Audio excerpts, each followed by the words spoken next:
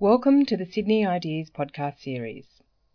Sydney Ideas is the University of Sydney's public events program, providing you with the opportunity to hear leading thinkers from our university and around the world. Enjoy the podcast. Welcome to tonight's Sydney Ideas talk, and I'd like to give a big thank you to Sydney Ideas for helping us put this on. My name is Dr. Chris Stewart. I'm the director of the Professor Harry Messel International Science School. I'm just wondering, are there any of our alumni in the audience tonight? Just stick up your hand if you're an alumni of the ISS. No, right, that's it. I'm going to have to get onto our alumni people. That's just not good enough. I did put the call out. The ISS has been running here at the University of Sydney for over 50 years now. It's a high school program where we bring talented science students from all over Australia and all over the world to Sydney for 2 weeks of inspiring talks, amazing activities. We show them a really good scientific time here in Sydney for 2 weeks. And we're right in the middle of that right now. And so for the last week, I have been in charge of looking after 140 very energetic science nerd teenagers, which has been a lot of fun. We're having a great time.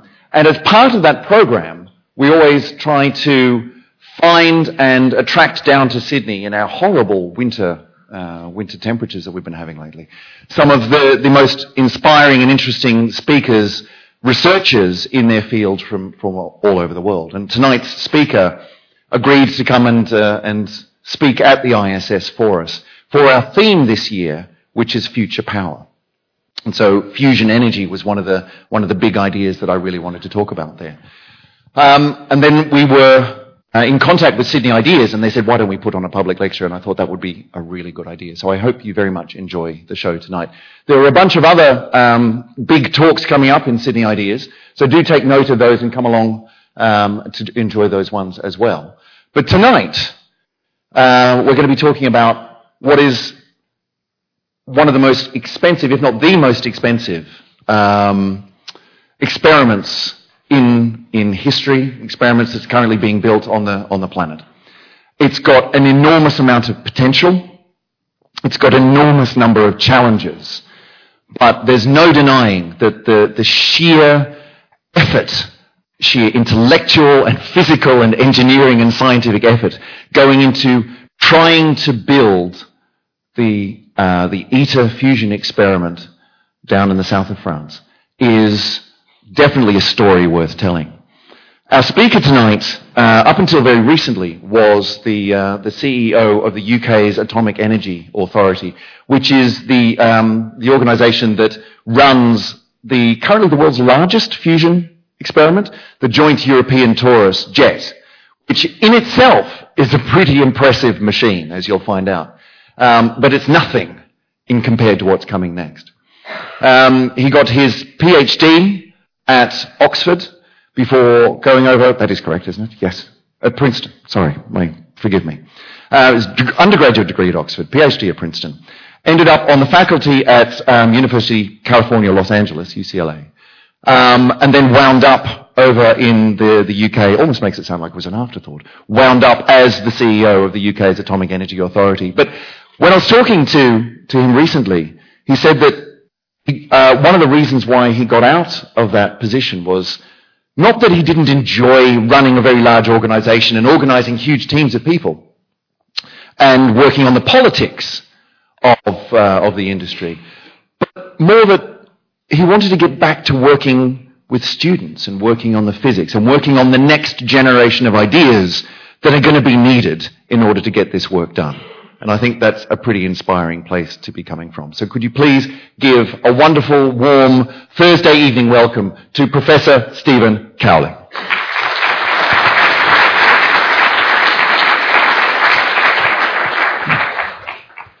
Thank you very much, Chris. It's been a wonderful time. If you ever get the chance to stand in front of, was it about 120 18-year-olds who ask you questions about your own field that you can't answer, I suggest you say no. It's absolutely fascinating to be with such bright young people. And thank you, Chris, for the opportunity. I'm going to talk about fusion, and I deliberately, of course, gave a provocative title. I'm quoted in the press as saying it is the perfect way to make energy, except one thing: we don't know how to do it. And there is that famous joke about fusion that it's 30 years away and always will be. Tonight I'm here to tell you that it's 30 years away.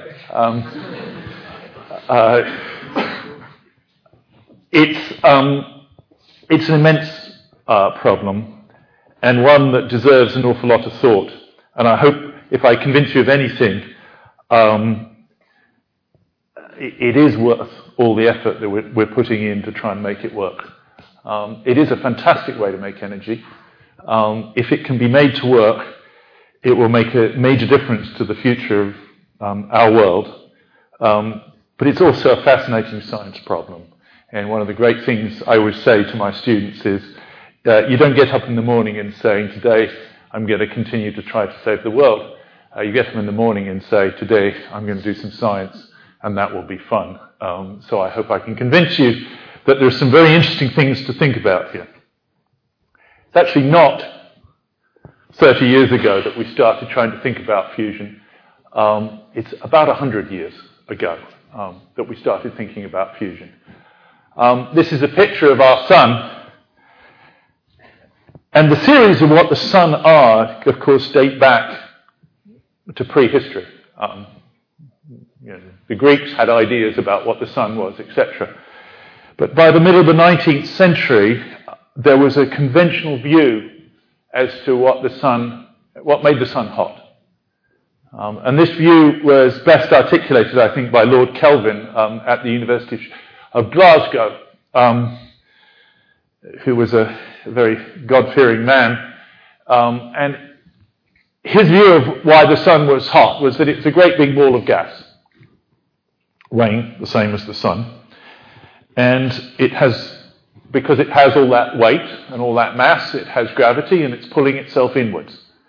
And as the gas falls inwards, it gains energy. That energy is turned into heat. That heat heats it up and it gets pressure, which pushes back against the gravity. And at any instance, it's kind of in an equilibrium between the pressure pushing outwards and the gravity pushing inwards.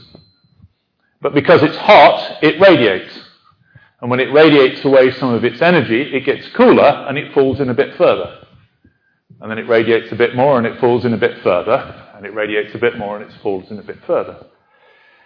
And Kelvin, being the smart man that he was, could work out this process and figure out roughly how old the sun was. And he said it's 20 million years old. Actually, that was kind of embarrassing. And it's one of the things that Darwin said was one of the sharpest critiques of Darwin's theory. Because if the sun was only 20 million years old, then life on Earth couldn't be older than 20 million years. And he didn't believe that he had enough time for evolution to happen in 20 million years, and that this was a real thorn in his side. And this was all going on in the sort of the 1860s. And that theory of what the sun was remained the theory that everybody would say, well, of course, the sun is doing this. This is what it's doing, right up and really until 1920. And in 1920, this man, Sir Arthur Stanley Eddington, who's probably the greatest theoretical astronomer of the early part of the 20th century, he was on the expedition to South America in 1917, where they measured the bending of starlight around the sun and confirmed the general theory of relativity.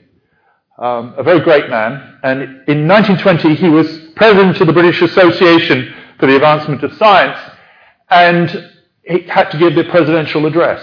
And he gives, and you can read this because it's online, it was published in Nature, the actual address. One of the greatest public talks on physics that's ever been given, because not only is it a clear public talk that can be understood by almost anybody with a little bit of scientific background, but it's also, in fact, a complete, research topic, all worked out in front of you, but only using a few basic facts. Eddington said, my topic is, what is the sun made of? He said it is plainly obvious from a number of measurements, including looking out at other stars that are so distant away they're much older than it's much further away than it would take light to go for 20 million years, and they look just like the sun. And also through geological evidence and through other inferences, the sun just simply cannot be 20 million years old. And if it's not 20 million years old and it's been giving out light all that time, then there must be some energy source that's powering the sun. It can't just be falling in on itself. And so there must be something inside the sun that's doing this. Now, in science, sometimes being lucky is all you need. And he was a bit lucky. Well, he was also very smart, of course, but he was a bit lucky because Francis Aston at this time had just made very, very precise measurements. He had perfected a mass spectrometer which allowed him to make measurements of the mass of hydrogen and the mass of helium with great precision. And Eddington had read of these experiments, and he recognized that in the spectrum of light coming from the surface of the sun were the lines of hydrogen and the lines of helium. And therefore, he concluded that the sun was predominantly hydrogen with at least some helium inside it. That was somewhat known at the time. That wasn't just Eddington's conclusion. He said, perhaps what's going on inside the sun is that the sun is converting hydrogen into helium. And he said, supposing there is some mechanism in which you can take 4 hydrogen atoms and convert it into 1 helium atom. You can obviously do that very easily because 4 hydrogen atoms have a charge of, the nuclei have a charge of +4, and the nucleus of helium has a charge of +2. So he said, well, somehow you capture 2 electrons and you make helium. Now, he didn't know what this mechanism was, and indeed in 1920 we actually didn't really know, we didn't know about the neutron, for instance. But in fact, the nucleus of helium is made of 2 protons and 2 neutrons. But he didn't have to know that to get the answer that he wanted. He wanted to know how much energy came out when you took 4 hydrogens and converted into 1 helium. And because they'd measured the masses, and because he knew E equals mc squared, he knew that if you took hydrogen of a mass 1.00794 atomic units and converted it into the mass, which has that mass in atomic units, and the mass of helium was in that is 4.0026 atomic units. Basically, if you took 1.008 kilograms of hydrogen, you could make 1 kilogram of helium. And what happened to that 8 grams that you were left over?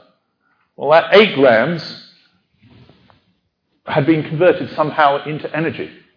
Because if you knew the mass that you'd lost, you knew the energy that would come out. And that energy, which is 7.5 times 10 to the 14 joules of energy, is enough energy to power your life for 10,000 years. Phenomenal amount of energy from converting 4 hydrogen into helium. He went on and said, well, supposing this is happening, and the sun takes roughly a third of its mass and converts it from hydrogen to helium, how much energy is that? And how long would that allow the sun to burn for? And he worked out it would allow the sun to burn for 10 billion years.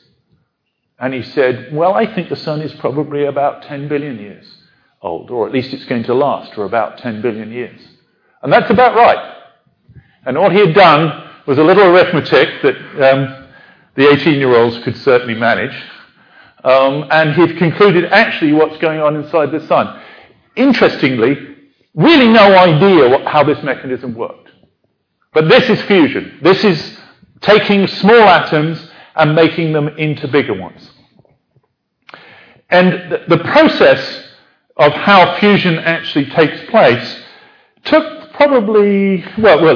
probably took 20 years basically to work out, and was roughly in place by the Second World War. We understood that there are two forces going on inside the nucleus. One is the repulsion of protons, because they're positively charged and like charges repel, and the attraction of both protons and neutrons due to something called the strong force, which sticks the nucleus together.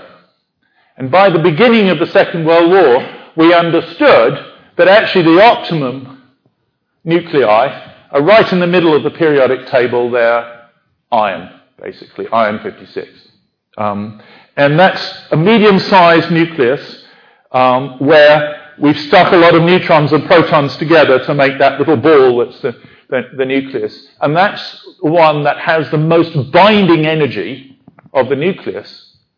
And so everything smaller than that wants to stick together to get to iron, and anything bigger than that actually wants to get smaller. And when you get up to uranium, it wants to get smaller, it's willing to split in half and fission in order to get basically to the middle of the periodic table. And this understanding how the forces work inside the atom was pretty much there by 1939. But during the war, of course, people started to think about nuclear energy for two reasons. One to power ships and the other to make bombs. And during that process, they also started to think about not just making energy from splitting atoms, but making energy from joining atoms together.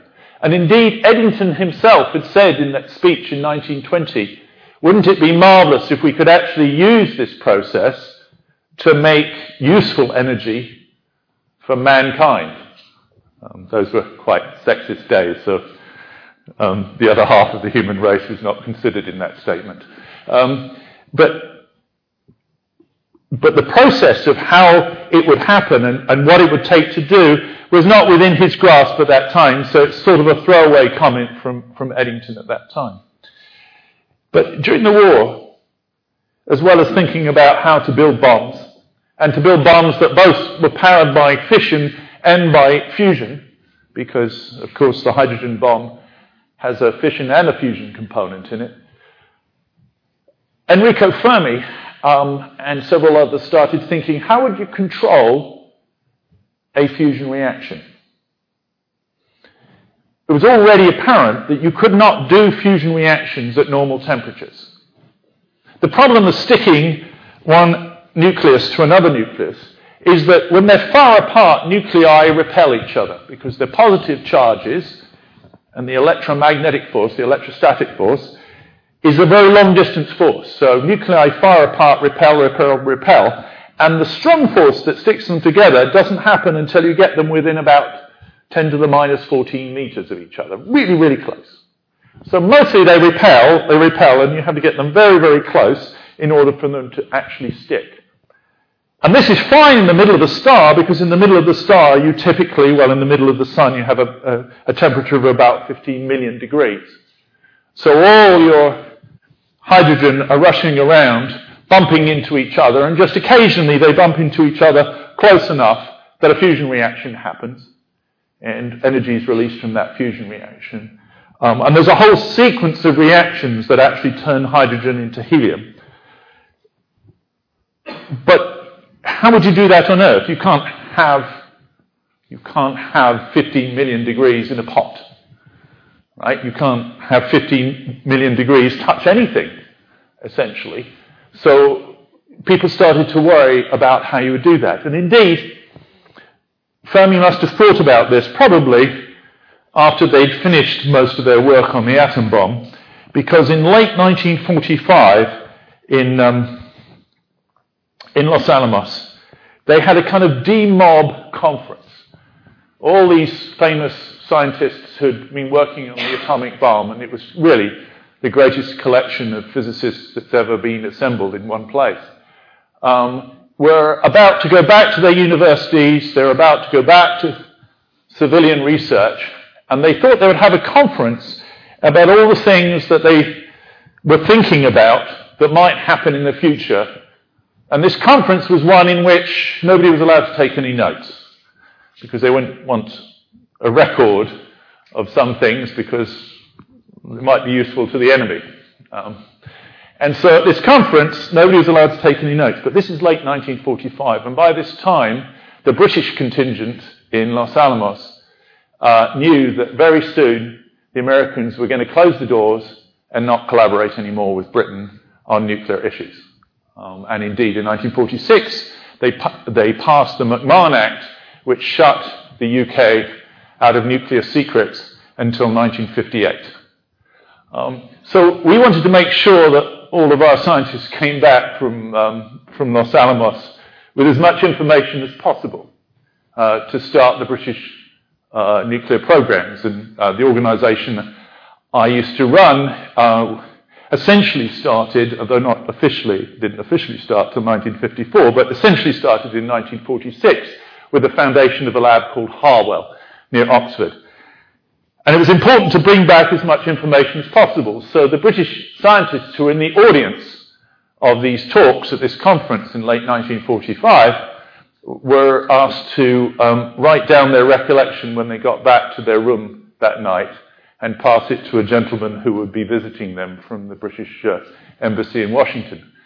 And P.B. Moon, who was a nuclear physicist who ended up at the University of Birmingham, took notes on Fermi's lecture, where Fermi described how you could possibly take a hot plasma, that's an ionized gas, made of deuterium, which is heavy hydrogen, and confine it in a magnetic field and hold it so it doesn't touch anything else in a magnetic field, and hold it sort of in space in an evacuated chamber and get it up to temperatures where it would react and produce fusion reactions.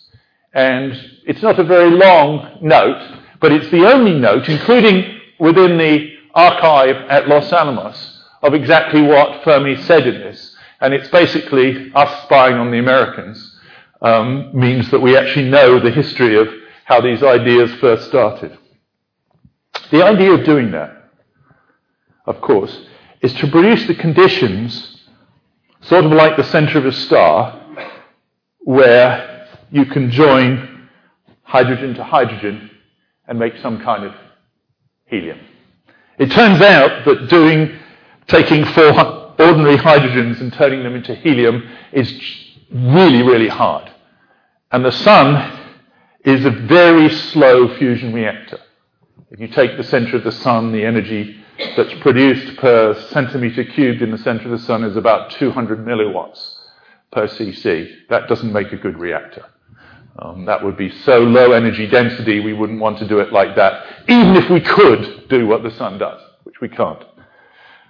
We had to do fusion reactions that are going to be faster than those ones that happen in the centre of stars, and therefore we had to use the exotic isotopes of hydrogen, and that's why he started thinking about heavy hydrogen at that time.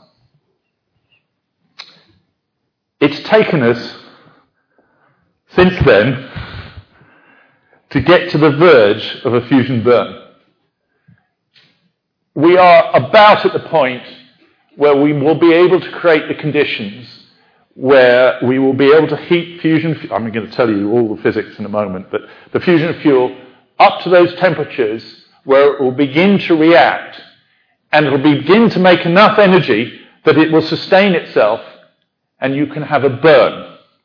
There's a big difference between making a bit of wood light because you applied a match to it and setting it alight so it sustains the burn and can keep burning on its own. You know, when you first apply the match, if you take it away, it'll go out. But if you get it going strongly enough, then a fire will burn and you can even put more wood on it and it will burn that too. That's what we want to do with fusion with the ITER experiment. This is a picture of where the ITER experiment is right now. It's in a gorgeous place to have an experiment. It's near Aix-en-Provence in southern France. The wine is nice, the cheese is nice, the weather is nice, especially for an English person. And that is a picture of the assembly hall. Just to the right, you can see the position where the machine is going. This is a project that's going very, very slowly. I'm not going to talk about its budget because it's just a disaster. But, I mean, it was... Okay. I'll say something. It started out at about 5 to 6 billion. I think now the expected price is at about 15 billion euros to build this device. But it's going to be one of the most incredible experiments that we ever did. If we actually make it work, it will make a sustained fusion burn. It will be just like a little star that burns. That's an incredible experiment. It's not everything we have to know to be able to do fusion commercially, but it will be the first time we've ever done it in a controlled way. And that machine is not going to do 4 hydrogens makes 1 helium. It's going to do this fusion reaction. Actually, it was first discovered by an Australian, Mark Oliphant, who worked for Rutherford in the 1930s at Cambridge, and then came back to Australia, I think, in the late 1940s or something. He was certainly in England during the war, and was a stalwart of developing physics in this country. It's the reaction between, in the top left-hand corner, deuterium and tritium. These are 2 isotopes of hydrogen. Isotopes means that they're chemically like hydrogen because they both have charge +1. And deuterium has a proton plus a neutron. In my picture, the protons are green, the neutrons are blue. I always make the joke that they aren't in practice coloured. But deuterium is heavy hydrogen, and tritium, which is a very exotic isotope of hydrogen, is 1 proton and 2 neutrons. And it turns out that this reaction is by far the easiest fusion reaction to do. For the physicists in the audience, it's because it's a resonant interaction. It passes through the J3 state of helium-5. But for those of you who are not physicists, that doesn't matter at all. So what do? You've got to get your deuterium and your tritium together. So at distance, they repel. So if you sort of fire them at each other very slowly, they will do this. They won't get close enough to react, and they will just bounce off each other. Typically, they're not going straight at each other, so they'll do something like that. But if you get them moving at energies that correspond to hundreds of millions of degrees in temperature, because temperature is really a measure of energy in this respect, if you get them moving at each other at that kind of speed, they'll get close enough, the strong force will grab them, pull them together, make for an instance helium-5. Helium-5 has 2 protons and 3 neutrons in it. It'll spit out helium-4, which is ordinary helium, and a neutron, and with it, the helium and the neutron carry immense amounts of energy.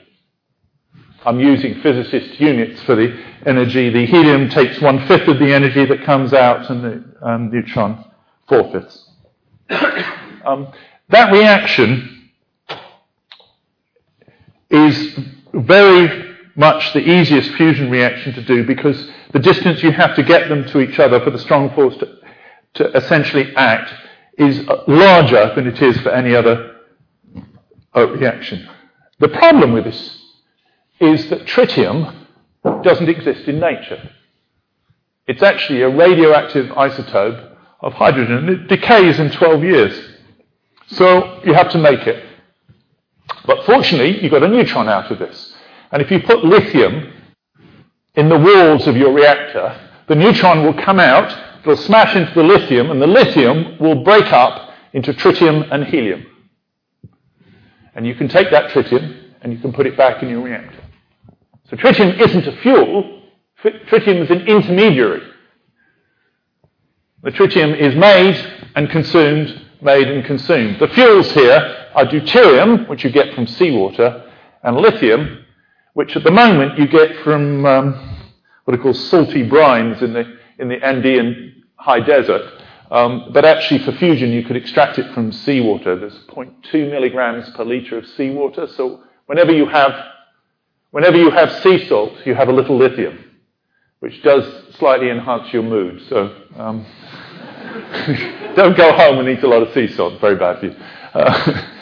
But lithium-6, which is 7% of naturally occurring lithium, is the relevant isotope for this.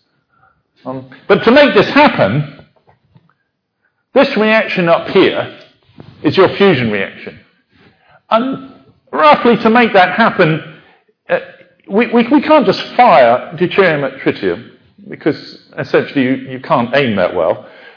What we've got to do is have the deuterium and tritium moving round at great velocity, bashing into each other, and every now and again when they bash into each other, they get close enough and they fuse. And to do that, you've got to heat your deuterium and your tritium up to something like 200 million degrees in order to get the relevant reactivity that we need to sustain the reaction. So that's what seems like impossible thing to do. How do you ever contain something at 200 million degrees running around like that? This other reaction, which is making your tritium, that can happen in your walls because there's no repulsion between the neutron and lithium. The neutron is neutral. So as they go towards each other, it just comes in, it hits the lithium, and it creates energy in the walls of your reactor. So that might be at 600 degrees, steel will work, everything will be fine in your wall. So that reaction is not the hard one to do. It's the one in the orange that you need to do. The question is, why would you do this reaction? Well, you do this reaction because it's the easiest one to do. There are people out there trying to do much harder reactions. For instance, there's a firm in Irvine, California called Tri-Alpha that wants to do the fusion reaction between a proton and boron 11. That requires energy some 10 times the temperature that we're talking about here, and it's still a much, much lower reactivity even at that temperature. But the advantage being that protons and borons can simply be harvested. You don't have to breed them. That company, I think, has had so far about $2 billion worth of venture capital money, so you can persuade some people quite a lot of things. So what are the resources? If you want to do that reaction, and supposing we wanted to power the world, a useful unit is sort of how much energy the world currently uses per year. And so ask yourself, if we could do that fusion reaction and use the energy we make in that fusion reaction to power the world, what could we get out of it? And since I was doing this for the, is it going to move? This is what I prepared actually for the ISS students, which was just to look at the oceans and ask how much fusion fuel there would be in the oceans. If we could do Eddington's reaction and turn all the hydrogen in the world's oceans into helium, it would power the world for 10 to the 13 years. This is overkill because there will be no world after 5 billion years. Because the sun will have swollen to become a red giant and swallowed the world. So you really don't need to do that. There's enough deuterium to power the world for 50 billion years in seawater.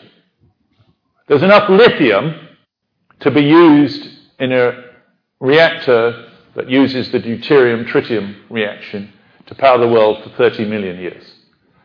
Now, it seems to me that one should not be shy in developing something just for 30 million years.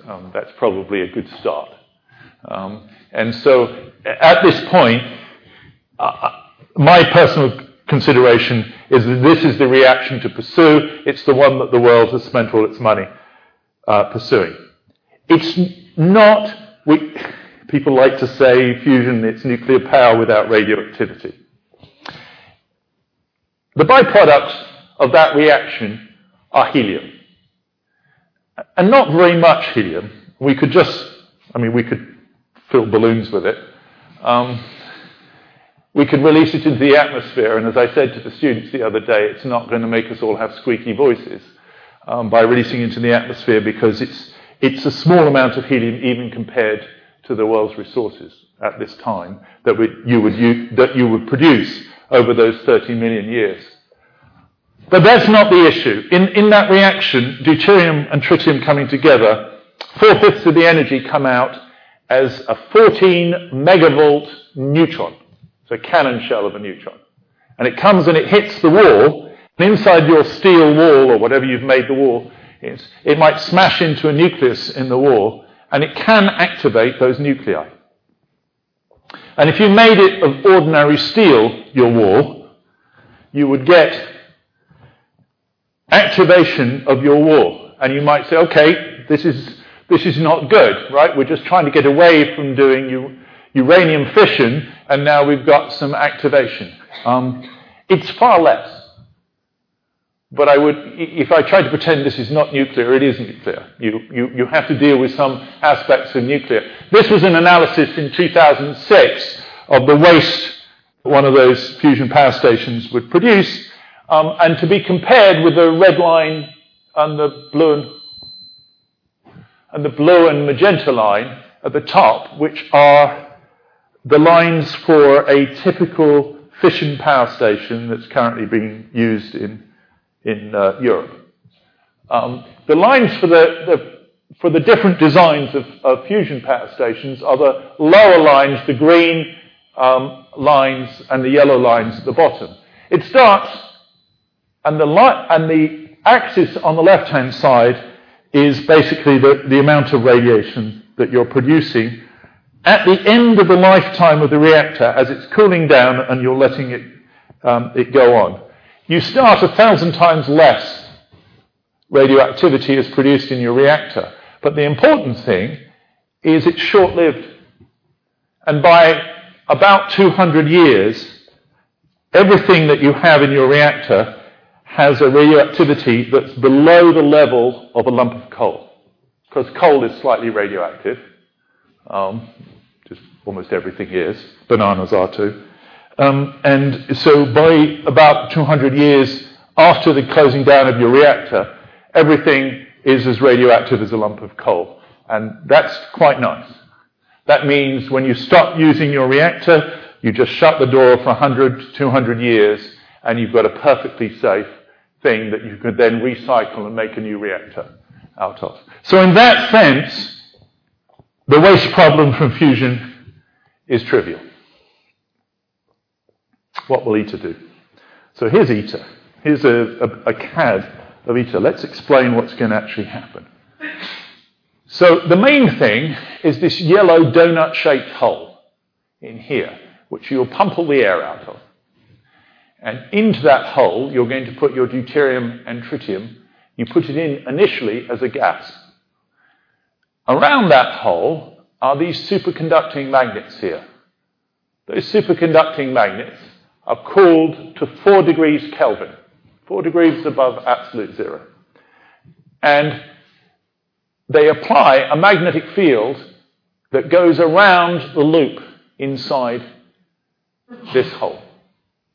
That magnetic field for the cognoscenti on what we call the magnetic axis, which is about here, is 5.2 Tesla, and right on the coil here is 11.8 Tesla. So right at the limit of magnetic technology today. Inside that hole there, you produce the plasma. When you switch it on, what you do is you run a magnet through the center here, which causes a voltage to go around that loop. And that voltage takes your deuterium and tritium gas, turns it into a plasma. A plasma is when the electrons are ripped off the atoms and they go in one direction, and the positive charges go in the other direction, and it starts to carry a current of 15 million amps around that loop. When it does, because you may remember from high school physics, like currents attract. One side of the 15 million amps attracts the other side of the 15 million amps, and it squeezes itself into the middle of that container. And when it squeezes itself into the middle of the container, it's no longer touching the walls, and at that point you can heat it up to 200 million degrees, and you can get it to start to react. And that's the simple principle of how you make it work.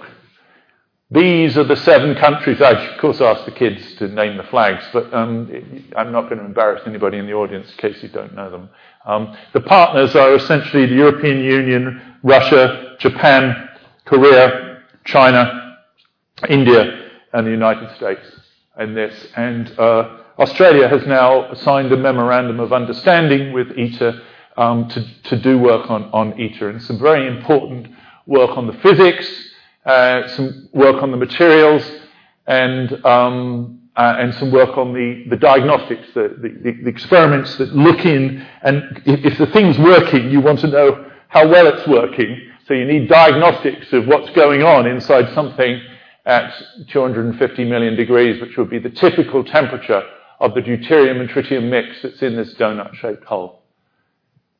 At peak power, what's been promised is that the baseline performance will be about 0.5 gigawatt of power.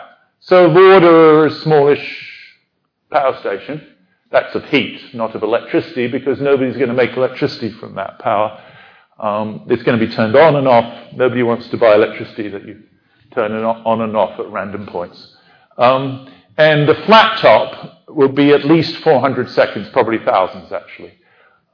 So what will it actually do? So let's look. So that magnetic field, once you've ripped the electron off all the atoms of deuterium and tritium, you now have charged particles. And inside the magnetic field, those charged particles moving around follow the magnetic field lines and don't touch the walls. And a typical orbit they might have is this one here. This is just a picture of actually what happens to one of the helium produced in the reaction.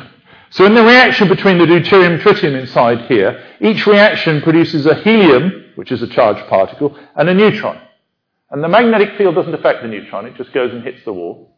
But the magnetic field captures the helium, and the helium is very energetic, and it plows through the plasma, bumping into deuterium and tritium. Now, it can't do any fusion reactions with them, so it just gives up its energy by bumping into them, and so that the helium that you produce in your fusion reactions can heat your plasma. And that's great, because you don't have to provide any more heat. If you produce enough fusion, it will self-heat and get to a burning state. So the whole point of this is to try to get to a state where the self-heating is sufficient to keep the thing going. And then your fire is alight. So if we had 500 megawatts of power, 100 megawatts would be coming out. Alphas is what physicists call helium nucleus. So 100 megawatts of self-heating power. I've drawn the plasma as being pink. We always used to draw the British Empire as pink and so now the plasma is. We're colonizing yet again. 100 megawatts of power of self-heating, 400 megawatts of neutron power coming out, and this is the reaction between the deuterium and tritium producing the helium and the neutron inside the plasma. Now, huge amounts of effort. I mean, if you're spending 15 billion, you ought to do an awful lot of computer simulation. And I'm a theoretical physicist by training, so most of my life has been spent trying to perfect the models of all the processes that go on inside a device like this so that we can model it and try and optimize it so that we can get it to work better. And this is a sort of super simulation in the sense it takes all the models and it puts them together and tries to simulate what an actual, what we call a discharge of ITER would look like. And in this case, so it's quite simple to understand, and I'm going to take scan 2, partly because it's a bit optimistic, partly because it's the most validated set of models. All the other scans make different assumptions, and this is an experiment, so we don't exactly know what's going to happen, and the fact that all kinds of different things might happen is exciting but worrying. So scan 2 is the sort of the best set of models we have at this point with the assumptions that we believe most. So along the bottom here you've got time. So here we are, time. It keeps making a sort of whiny sound. Can you turn down? Can you turn it down a little, Chris? Yeah. At 0, magnetic field is on in ITER. You put in your deuterium and tritium at time t equals 0, and you make that current of 15 million amps go round the loop. When that happens, your deuterium and tritium gas becomes a plasma. It's an ionized gas, like in your fluorescent light bulb. Your fluorescent light bulb is a plasma at 10,000 degrees. This is a plasma by this time at about 10 to 20 million degrees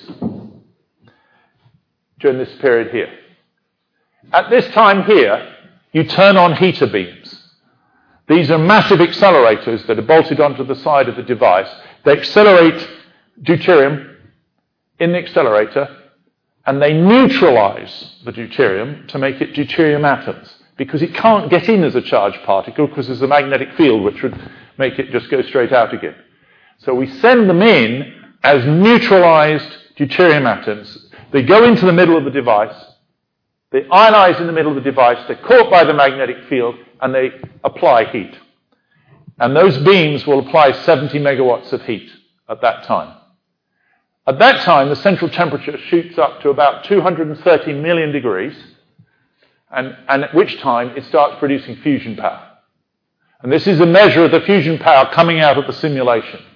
You can see here a bunch of instabilities that happen. Those are all modeled in this system. Now, what we do here is this is the input power, 17 megawatts, step it down to 50 megawatts. Right? This is the match. This gets you burning. At 400 seconds in, we turn off the external beams. You turn off the beams, but the fusion power keeps going in scan 2. The fusion power keeps going because the plasma is heating itself. It will continue to react and continue to produce fusion power. We keep sending in frozen pellets in the simulation, frozen pellets of deuterium and tritium to keep putting more fuel into it. And we keep getting 500 or so megawatts of fusion power. If that happens in ITER, it'll be the historic moment in fusion research.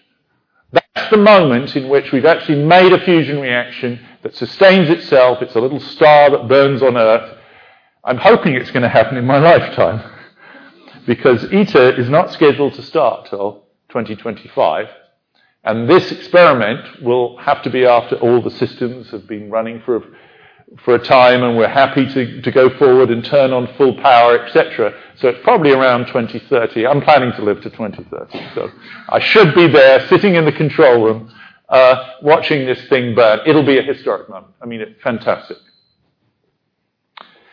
There are two questions. Are we sure this is going to happen? And this is not the end of the road. We want commercial fusion. This is just a demonstration that you can make fusion energy, and you can make it in copious quantities. But you've just spent 15 billion to make zero electricity. Right? Well, you've made some energy, but we just waste it. The cooling system just keeps the walls cool. How far is that from a commercial reactor? I mean, when the Wright brothers took off and went round in a circle and came back again, it was fantastic, but it didn't make any money. But actually, it's remarkably quick after that aeroplanes actually started carrying people around, and the technology became a commercial technology. Those questions I'll give you a bit of a taste of. I don't have time to take you through the details. I tell you, my fundamental contention is that we need to do these experiments in order to progress in fusion. But we need some extra ideas to bring down the cost and the scale of the devices that we're going to build, so that we can come to market with a device that actually the consumer wants. They're too big and too costly at the moment, but there's every expectation that we can do that. It's just we have to do it. How do we know that ITER will work? That's the first question I said. Well, ITER is 2 times JET. JET is the machine at Culham, 10 miles south of Oxford, in the laboratory that I ran for 8.5, 9 years. And it was so successful, JET, that when they decided to build ITER as an international device, they basically took the ruler and said, we'll make it 2 times JET in every direction. That ought to be big enough. And the simple thing is, when you make it bigger, see, this magnetic field holds the plasma, but it leaks a bit. Some of the heat that's in the center of the plasma leaks to the outside, and if you just left it alone, it would cool down, and you couldn't keep it at this temperature. And you have to get enough fusion going to replace that leakage. So what happens when you get to a bigger device is it just takes longer for it to leak from the center to the outside. It's further to go. You double the size, it turns out it takes 8 times longer from the heat to get from the middle to the outside, and that's exactly what we've done with the ITER device. We've doubled the size of it, and we made the magnetic field stronger, both of which should, both intuitively and in very detailed computer calculations, say that we will get the right length of time in order. We've got to make the time it takes from heat to get from the middle of the device to the wall about 4 seconds, it turns out. And the predictions are it should be more than 4 seconds. We've got a little bit of leeway. But here's a picture of the inside of JET. This is from the top. This is, you can see the bit of the donut-shaped inside. It's got a robotic arm, because all the work inside JET is done remotely by robots, because inside ITER, because of the activation, we will have to do it all robotically. So on JET, we practice that. This is about 2 times my height. So if I stood on the bottom there, I'd come up to the bottom of the robotic arm. So that gives you a feeling of the scale. The inside of this device, JET has run twice with tritium in it. We normally run only with deuterium in it, but it's run twice with tritium, most significantly in 1997. And just before I left, we got permission to run tritium again from the European Union. We used to be in the European Union, who fund this device. So we bought some tritium. It's 30,000 a gram. We bought quite a number of grams. Some of the most expensive stuff you can buy. It doesn't smell very nice. You don't smell it. We revamped the inside of JET to have metal on the wall instead of carbon on the wall, because the carbon was absorbing tritium and that was becoming a safety hazard. So this is actually beryllium. If any of you know what beryllium's like, it's nasty stuff. And this is tungsten on the bottom here. And this rebuild happened about 4.5 years ago. So we're ready actually to break our own world record for fusion power. Because JET is sort of scale similarity to ITER, if we understand how things scale from JET to ITER, we do understand how it scales from things that are half the size of JET to JET. And the models do that prediction correctly. We hope that the models then predicting the scaling from JET to ITER are correct. We should be able to predict the performance of ITER from the performance of JET. And this is probably the most famous graph that we have in fusion research. This is fusion power actually produced in the experiment. This is the time of the discharge. Now, JET, this is a picture of JET, and there's the standard British man, hands on hips. It has copper coils and not superconducting coils. So when you go at full power and you're making these really intense magnetic fields, they get hot. So you can really only run JET for 6 seconds at full power. And that's limited by the technology and not by the plasma or the fusion physics. So we always plot 0 to 6 seconds. Now the record is this blue one here, where we managed to get the fusion power to rock up to about 16 megawatts of power. But actually, it's great. We always quote that. But at that moment, something terrible happened to the plasma. It went right back down again. ITER is really designed on a set of experiments, and the scaling from a set of experiments like this, where we brought the fusion power up to sort of 3 to 4 megawatts of power, and then closed it down at the end. During that 16 megawatts shot, we were putting in 24 megawatts of heating power. So it wasn't really close to being self-sustaining. In fact, the self-heating on that was 1/5 of that, so about 3 megawatts. So most of the heat going into the plasma was being applied by us and not by the by the fusion itself. But this is a prediction for what will happen in 2018. My colleagues don't like me doing this. They say, don't make predictions. But I made them do the calculations, and we think we can bring it up to somewhere between 15 and 20 megawatts, sustain it, and bring it back down again. So if we do that, we'll be in the papers again. That's not the only way we know how it might happen. This is a picture, so I thought you'd enjoy actually looking at this picture. It's a bit like looking at a lava lamp, actually. This is a picture of one of the biggest simulations ever produced in the civilian world. It's a simulation of one of the fusion experiments in San Diego, and it took 3 months on what was then the world's largest supercomputer. And what you can see is the bubbling turbulence. In the middle, you've got this huge temperature, and at the edge of your plasma, you've got a temperature of maybe 10,000 degrees. And that causes little instabilities that cause the plasma to bubble away. If we didn't have those instabilities, then it turns out that a fusion device that would roughly sit on this table would get to ignition. It is the presence of those bubbling, swirling instabilities that the computer is calculating here that has caused the leakage out of the bottle and meant we've had to make these immensely large magnetic fields and these immensely large machines to make it work.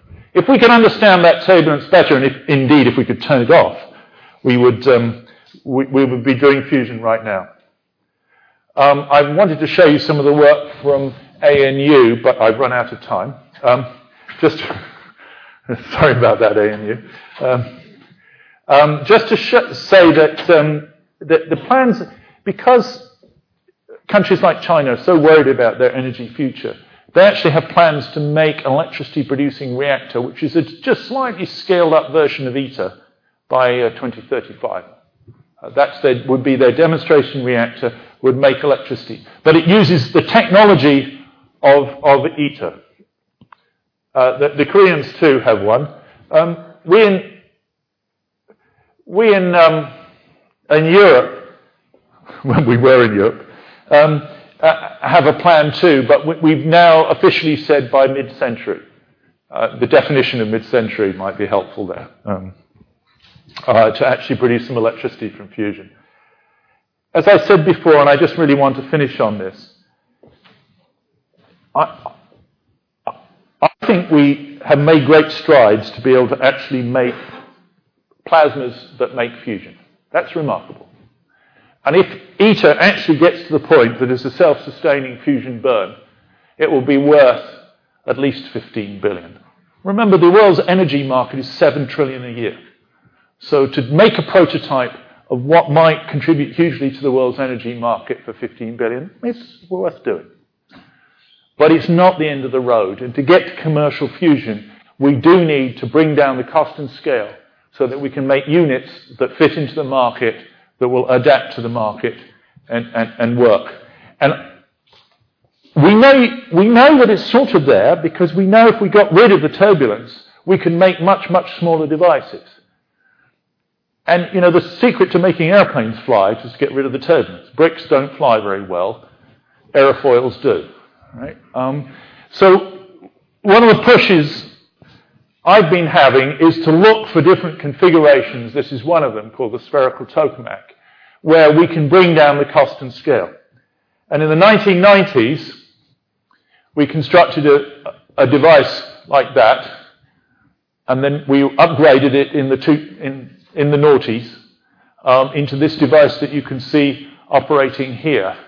And in this device, we found a way. You can see the turbulence bubbling away. This is toroidal, but it's more like a cored apple than a bicycle wheel. And you can see the turbulence go away at some point, and we've got into a very interesting state of stabilized turbulence. Only for a second or two. But I think we understand why we did now, and we understand it's because we spun the plasma at supersonic speeds. The middle of that plasma was moving almost at 1,000 kilometers a second, going around, and the edge was not rotating. And that was combing out the turbulence and allowing us to get much better. And I've run out of time, so I'm not going to describe the simulations that confirm that that happened. So about 4.5 years ago, I finally managed to persuade the UK government that we should actually exploit this innovation and try and build a device that would get to real fusion conditions. Not do fusion, because doing fusion means we have to handle tritium, but just build a device next to JET that would get to those conditions. And we'll have its first plasma in about 3 months. And this is my last slide. This is how fast we work in Britain. You've heard of the British worker. This is taking apart the device that you saw the pictures of and completely rebuilding it over a period of the last 2.5, 3 years into a new device that I hope, when we launch it in October, will start to produce conditions very much like the conditions in JET, but in a device that's about 1/100th of the size. If we can push the scale down, then perhaps we can follow ITER's historic experiments with a set of devices that actually can take us to market. And by the second half of the century, we'll be making electricity. Thank you very much.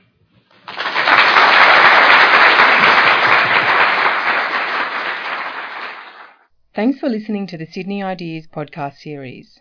For more information about our upcoming events or to listen to more podcasts, head to sydney.edu.au/Sydney_ideas.